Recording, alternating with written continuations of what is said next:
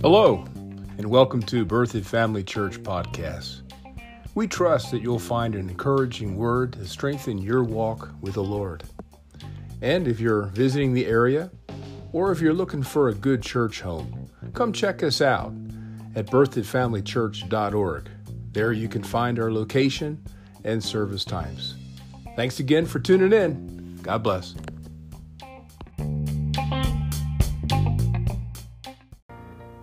Well, good evening, everybody. Welcome to Healing School. We're glad that you're with us tonight. Why don't you go ahead and get your Bibles opened up. We'll get into the Word of God tonight. And we've been looking at the 19 individual cases of healing through the earthly ministry of Jesus. And from them, we're going to find out how people access God's power to bring healing to them. So let's go ahead and believe God, and we'll jump right in. Father, we thank you for your book. We thank you, Lord, that it's quick, it's powerful, it's sharper than any two-edged sword. And we thank you, Father, that as we allow your word entrance into our heart, and as we begin to walk in the light thereof, Lord, faith is released, and therefore power comes and brings healing to our body. Help us to see from Scripture tonight with the help of the Holy Spirit. Lord, we thank you and give you praise. In Jesus' name, amen. All right, so here we are with the second case of healing that Jesus did for an individual. It's going to be the healing of Peter's mother-in-law. And so this testimony is found in 3 of the 4 Gospels. It's found in Matthew, Mark, and Luke. And you'll see as we go through these individual cases that sometimes scriptures of the same incident, talking about the same account, can contain different views of it. And of course, those that have studied the Word of God from a worldly standpoint says, oh, the Bible is full of contradictions. But really, if you just consider an eyewitness, a lot of times an eyewitness sees different things. And so when you put them together, you get a fuller view of the incident. And so we're going to begin here looking in Matthew, the 8th chapter, and look here at the 14th verse.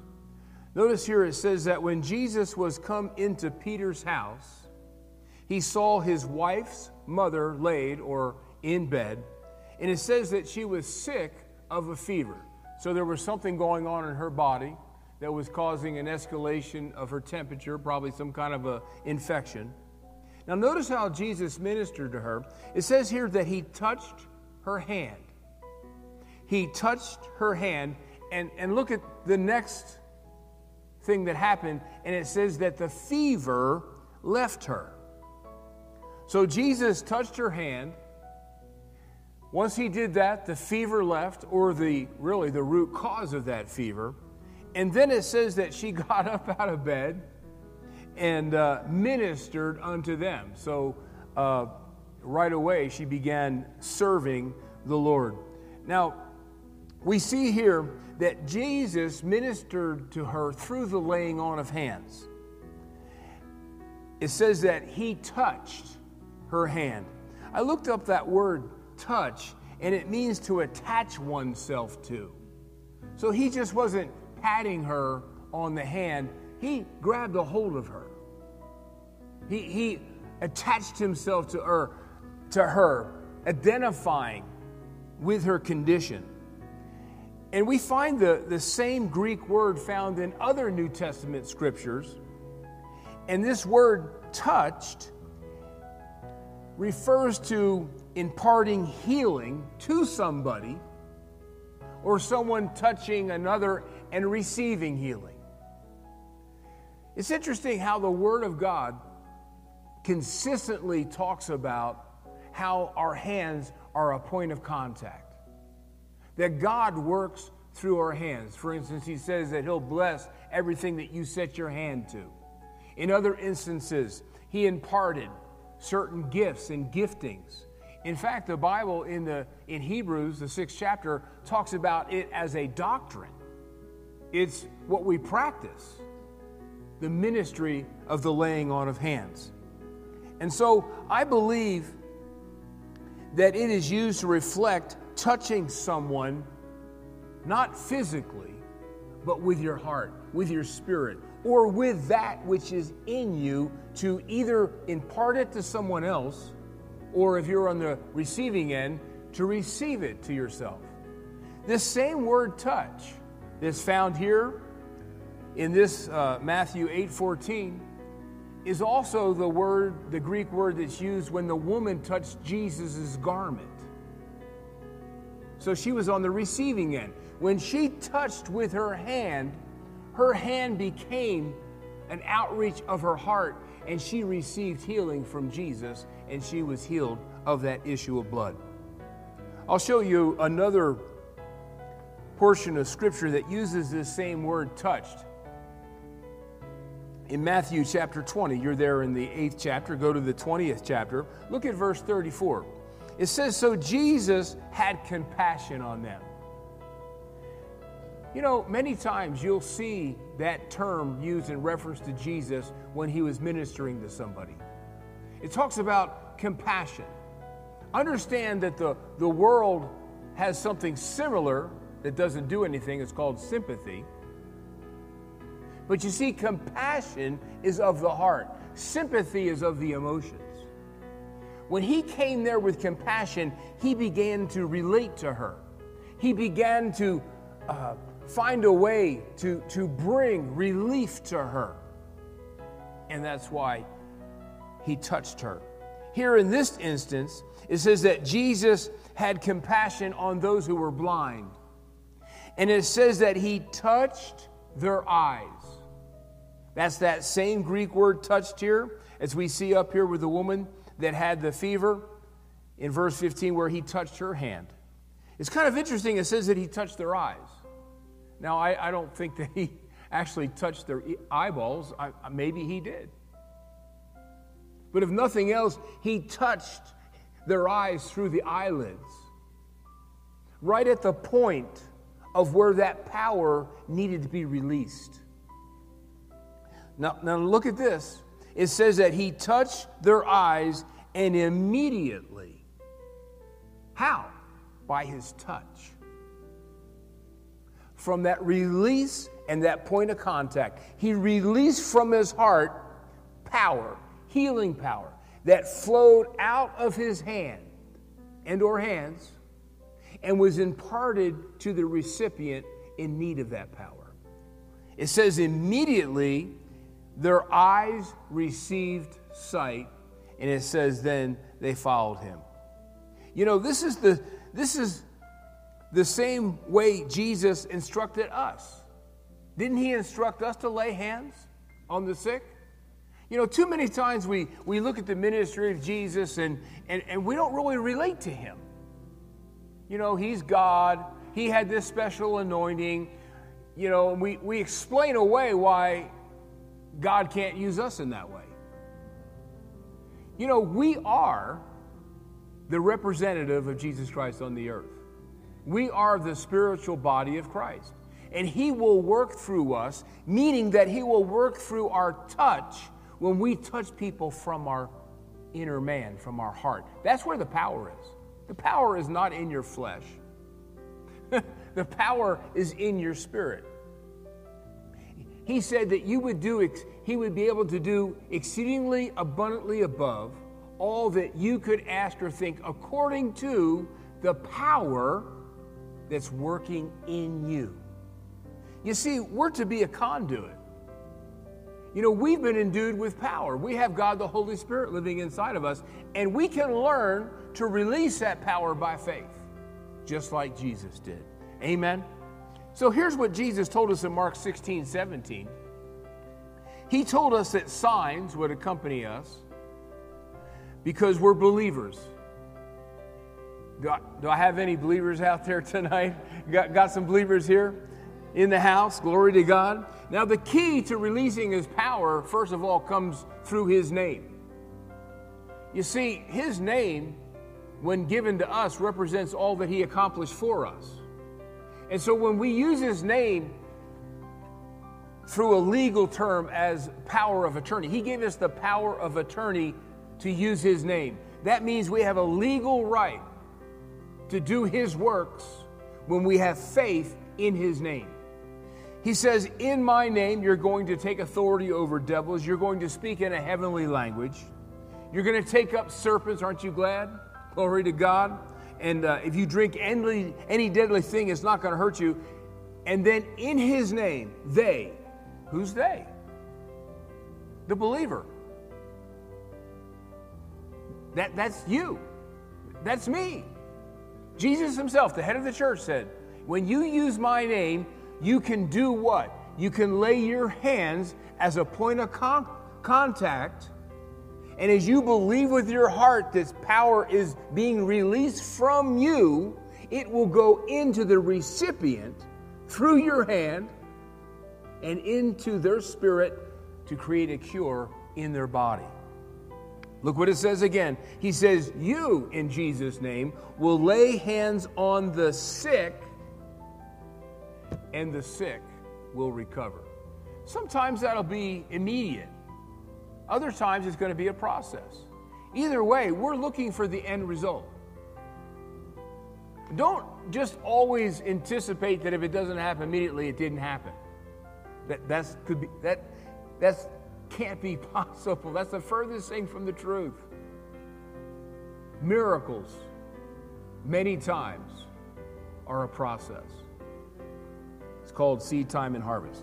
Now, when I was looking at this in preparing this service for us, you know, we talked about that word touch, and so when I see this word hands, I decided I'm going to look up what that word means.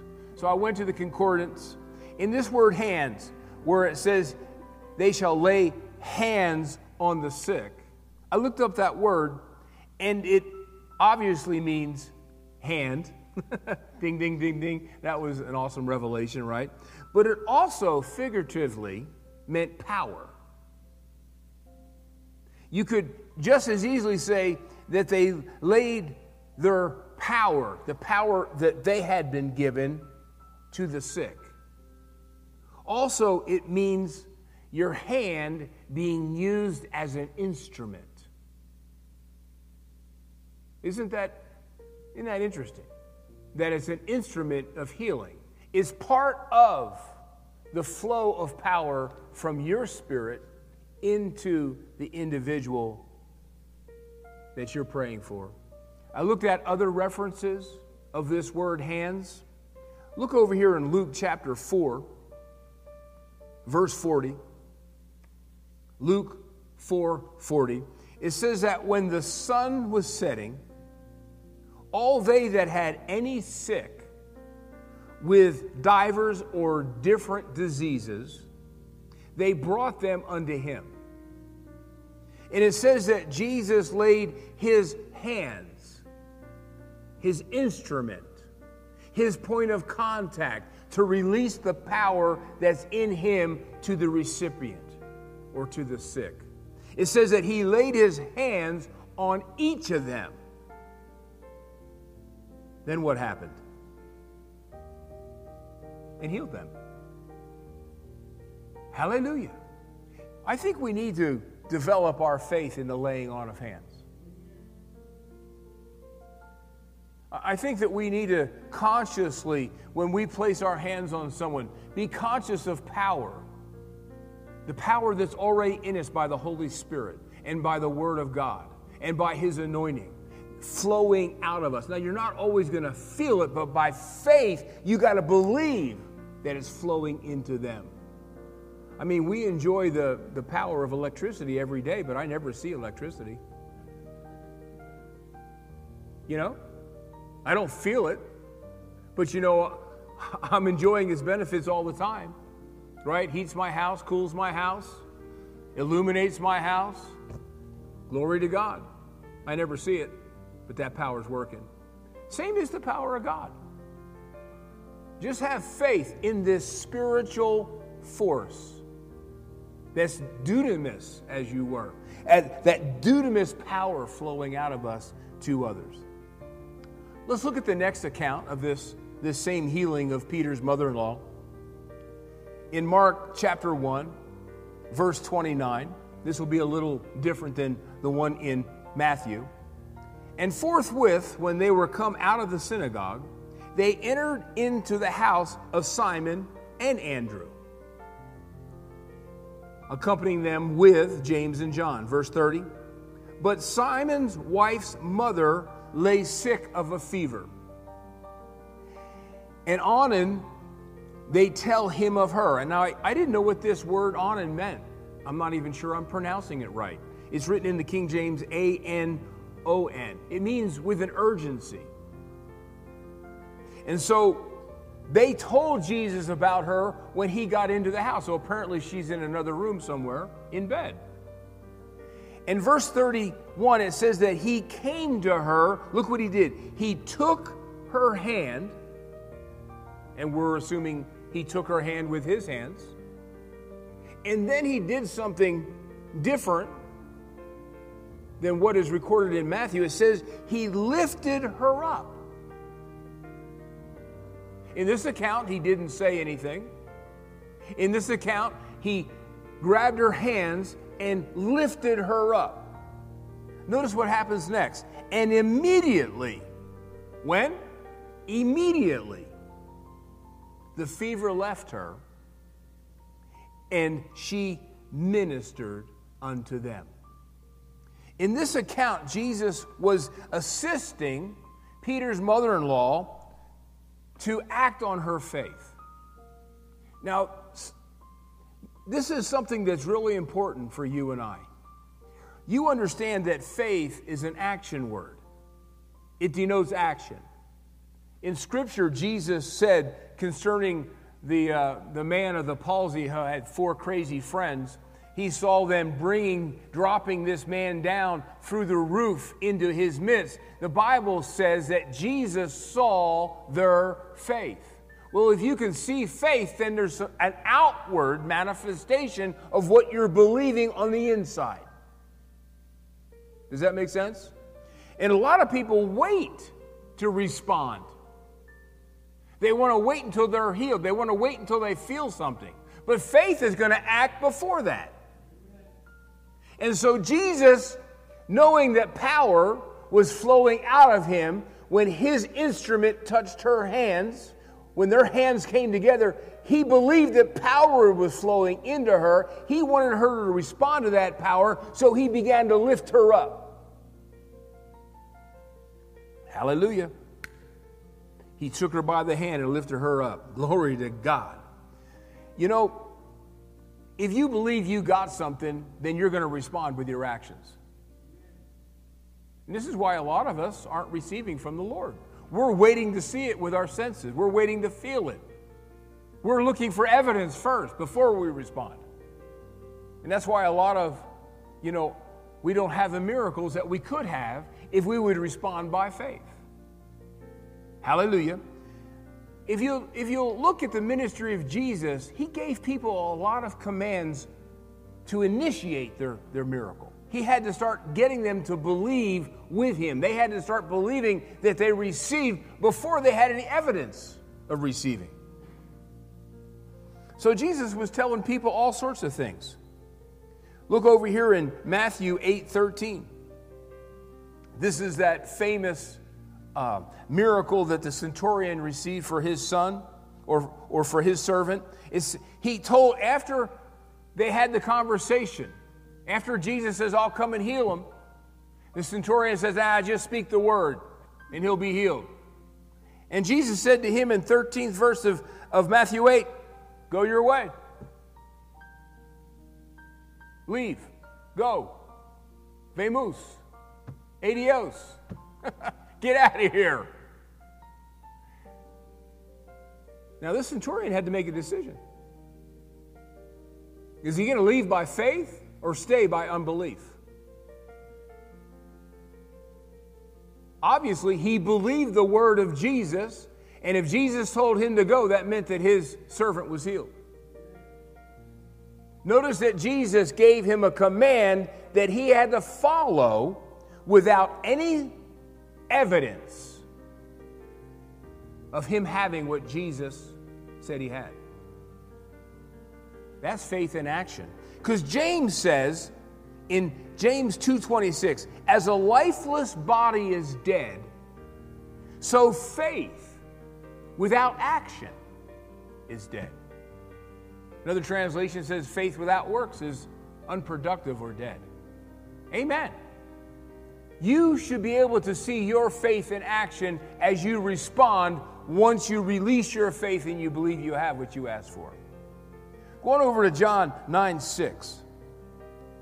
Here's another incident of Jesus telling someone to do something in order for them to get their miracle. John 9:6 says that when Jesus had thus spoken, he spit or spat on the ground. He began to make clay of the spittle. Then he anointed the eyes of the blind man with the clay he spit on. And he said unto the blind man, Go wash in the pool of Siloam, which by interpretation means sent. Again, this man is still blind. This man cannot see. Yet Jesus tells him to go, and not only go to a particular place and do a particular act.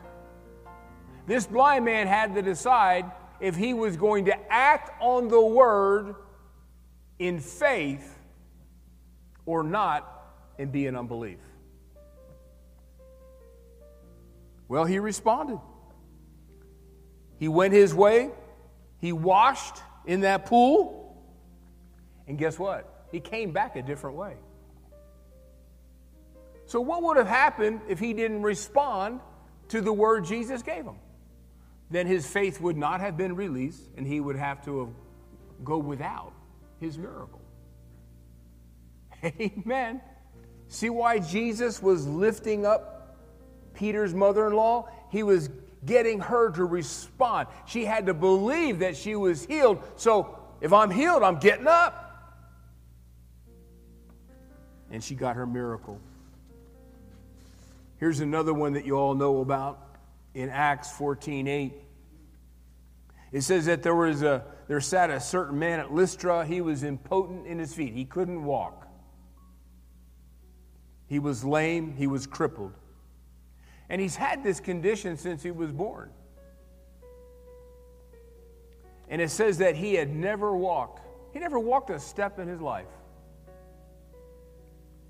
The same heard Paul, the Apostle Paul, speak. And Paul, steadfastly looking at him, he perceived in his heart that he had faith to be healed. But guess what? He's still not healed. How can you have faith to be healed and not be healed? The same reason we've been talking about. Faith is an act. Faith denotes action. It demands corresponding action to what you believe you have. And so this man, even though he had faith to be healed, he wasn't acting on his faith. He was just still sitting there crippled. So Paul wanted to activate his faith. He wanted to put his faith into motion. He was going to put a demand on him so that he would act on the faith that Paul perceived he already had to be healed. Verse 10, Paul said with a loud voice, "Stand upright on your feet." Well, that sounds ridiculous, telling a crippled to stand up. Doesn't it? Well, it's just as crazy as telling a blind man to go wash the clay out of your eyes over in some particular pool. That's just as crazy as lifting a sick person up from their bed. Amen. You see, when we obey the word and when we obey the prompting of the Holy Spirit, that's when God is at his best. Glory to God. He said with a loud voice, "Stand upright on your feet." And this man responded to it. It says that he leaped up and walked. Now, I know what most people think. Most people think that he felt healed before he stood up. No, he didn't. Because if he had felt healed before when he had faith to be healed, he would have already stood up. See, many times you'll be prompted to do something that you still can't do. And when you do it, your faith manifests and you receive. It's that simple. It's almost like salvation. You know, you're calling on the name of the Lord. You're confessing Jesus as your Lord, but that's not true. He's not your Lord. You're a sinner. How can I call on Jesus as my Lord when I'm a sinner? Well, you do it by faith. You call on his name. You confess his lordship over your life the moment, in the instant that you're still not. Because you're acting on what you believe. And then when you confess the lordship of Jesus Christ by faith, you acting at a time that you're a sinner causes that faith in your heart to move and cause a resurrection of your heart on the inside when you called those things that be not as though they were. You called him Lord when he wasn't. And when you did, he became your Lord. And that's how faith works. Woohoo! I said that's how faith works. So let's look at the third recording of Peter's mother-in-law. Go to Luke chapter 4. And I find it interesting that most of the time that you'll find more details in Luke's account than in Matthew and in Mark and in John. And I believe that's because Luke was by vocation, he was a doctor. And so you're going to see more details given by someone who's a doctor than someone like me that's, throwing spitballs, at, what I'm seeing. So he gives more details, and you'll see what I'm talking about as we get into this. Luke chapter 4, verse 38. It says that Jesus arose out of the synagogue, and he entered into Simon's house. Are you with me? Luke 4:38. It says that Simon's wife's mother was taken. Now look at his description. He calls it a great fever. The other two instances just said it was a fever. Luke is making a diagnosis that it's a great fever. I looked up this word great from the Greek. It's the Greek word magnus, which means exceedingly great, greatest, high, large, mighty, strong. This was a mighty fever. And I have to assume that it was a life-threatening fever. And that denotes the urgency that people were getting Jesus' attention when he came into the house. So, notice what Jesus did. They besought him. She was taken with a great fever. They besought him. They begged him. They urged him, because it was a great fever, to come unto her. Verse 39, it says that Jesus stood over her and didn't touch her. At least he doesn't report that. He must have, because the other two said he did. But see, Luke is putting attention on Jesus speaking as another method or means to bring power into the life of someone else. It says that Jesus stood over her and he rebuked the fever. He spoke to the fever. Well, I got a question. Does a fever have ears? Why is he talking to a fever? It's interesting. Jesus talked to a lot of things. He talked to trees. He talked to devils. He talked to storms. He spoke to a lot of things. Amen. He spoke to the bread and loaves. He blessed them. Amen. Aren't you glad that faith can be released by saying. So the question I have, does a fever have ears? Well, let's read that verse 39 again. It says that Jesus stood over her.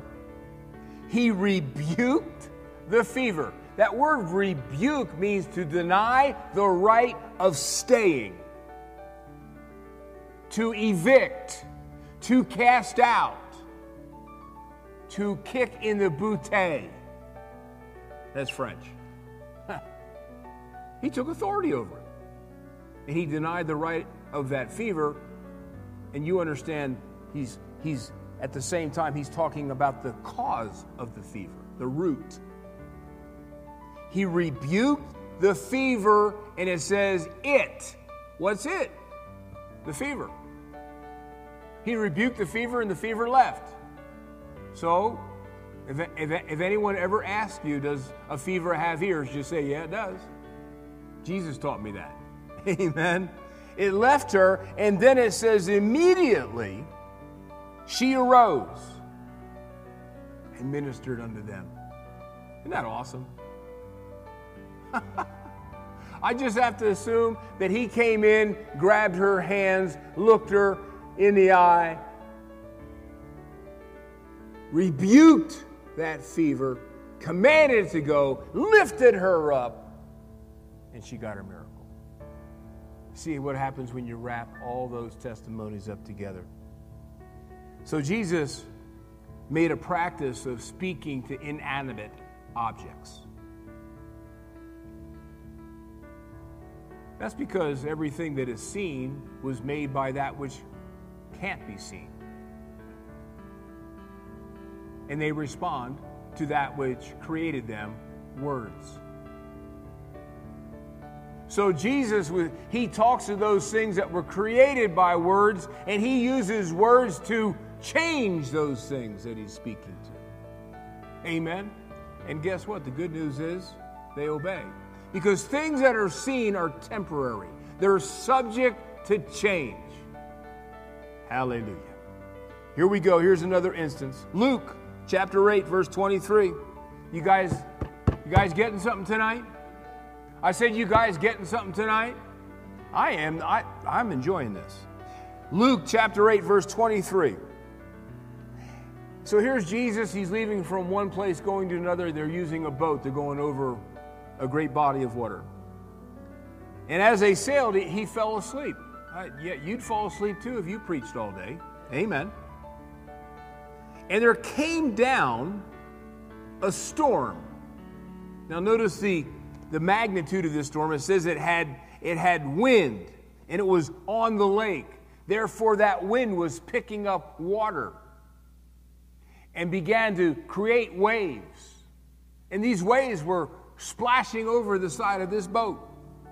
And it says that they were filled with water and they were in jeopardy. That means to them, naturally speaking, they thought they were going to die. And they came to Jesus. They awoke him saying, Master, we're dying.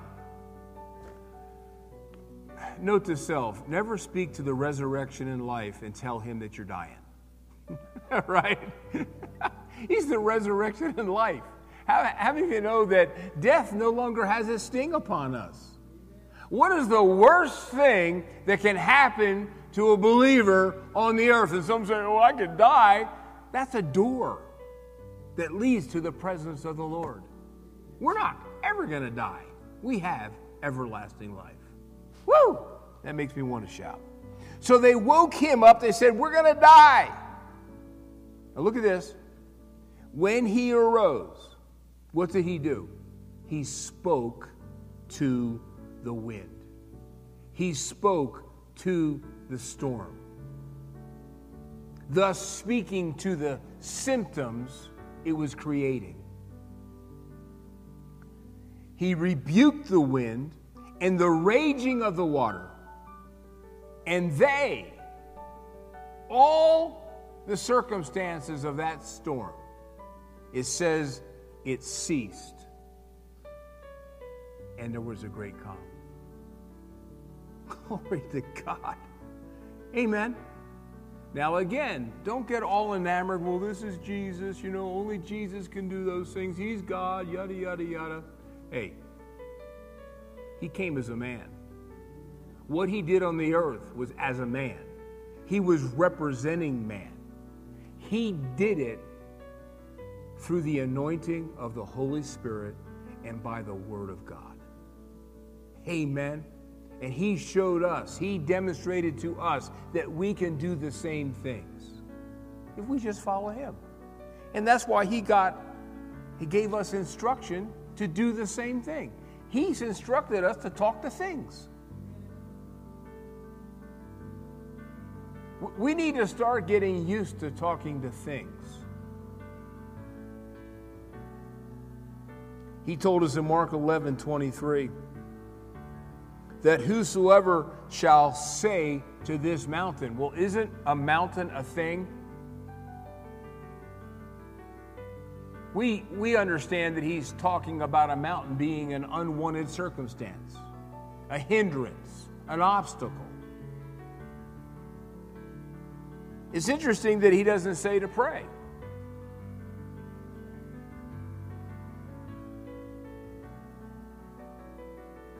Your life will take on a whole new area of maturity when you, and let me include myself, recognize when it's time to pray and when it's time to say. And to be truthful with you, I do a whole lot more saying now than I do praying. I'm talking about for me personally. When I'm touching things out here, I'm doing a lot of praying, right? When I'm praying for you guys. But I do more saying for me personally than I do praying. Because he says that when you'll speak to the mountain and you'll tell it to be removed. Isn't that what Jesus said to the fever? He rebuked it. He told it to leave. He was displacing it with his words. But you got to believe something when you're talking to the mountain. Do you know what you're supposed to believe? Jesus says, be thou removed, be thou cast into the sea, and shall not doubt in his heart, but believe something. When you're speaking to the mountain, to the circumstance, to the sickness, to the money, it says, believe that those things that you're saying are coming to pass. That means you got to believe that before you see anything happen, according to the natural, physical realm. He says that if you'll believe that those things which you are saying are coming to pass, it's that person who shall have whatsoever he saith. So we can speak to sickness. We can speak to symptoms.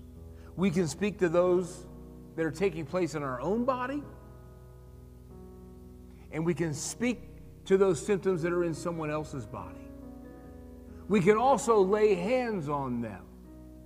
Use our instruments as a point of contact to transfer the power he placed in us that can be used to help others.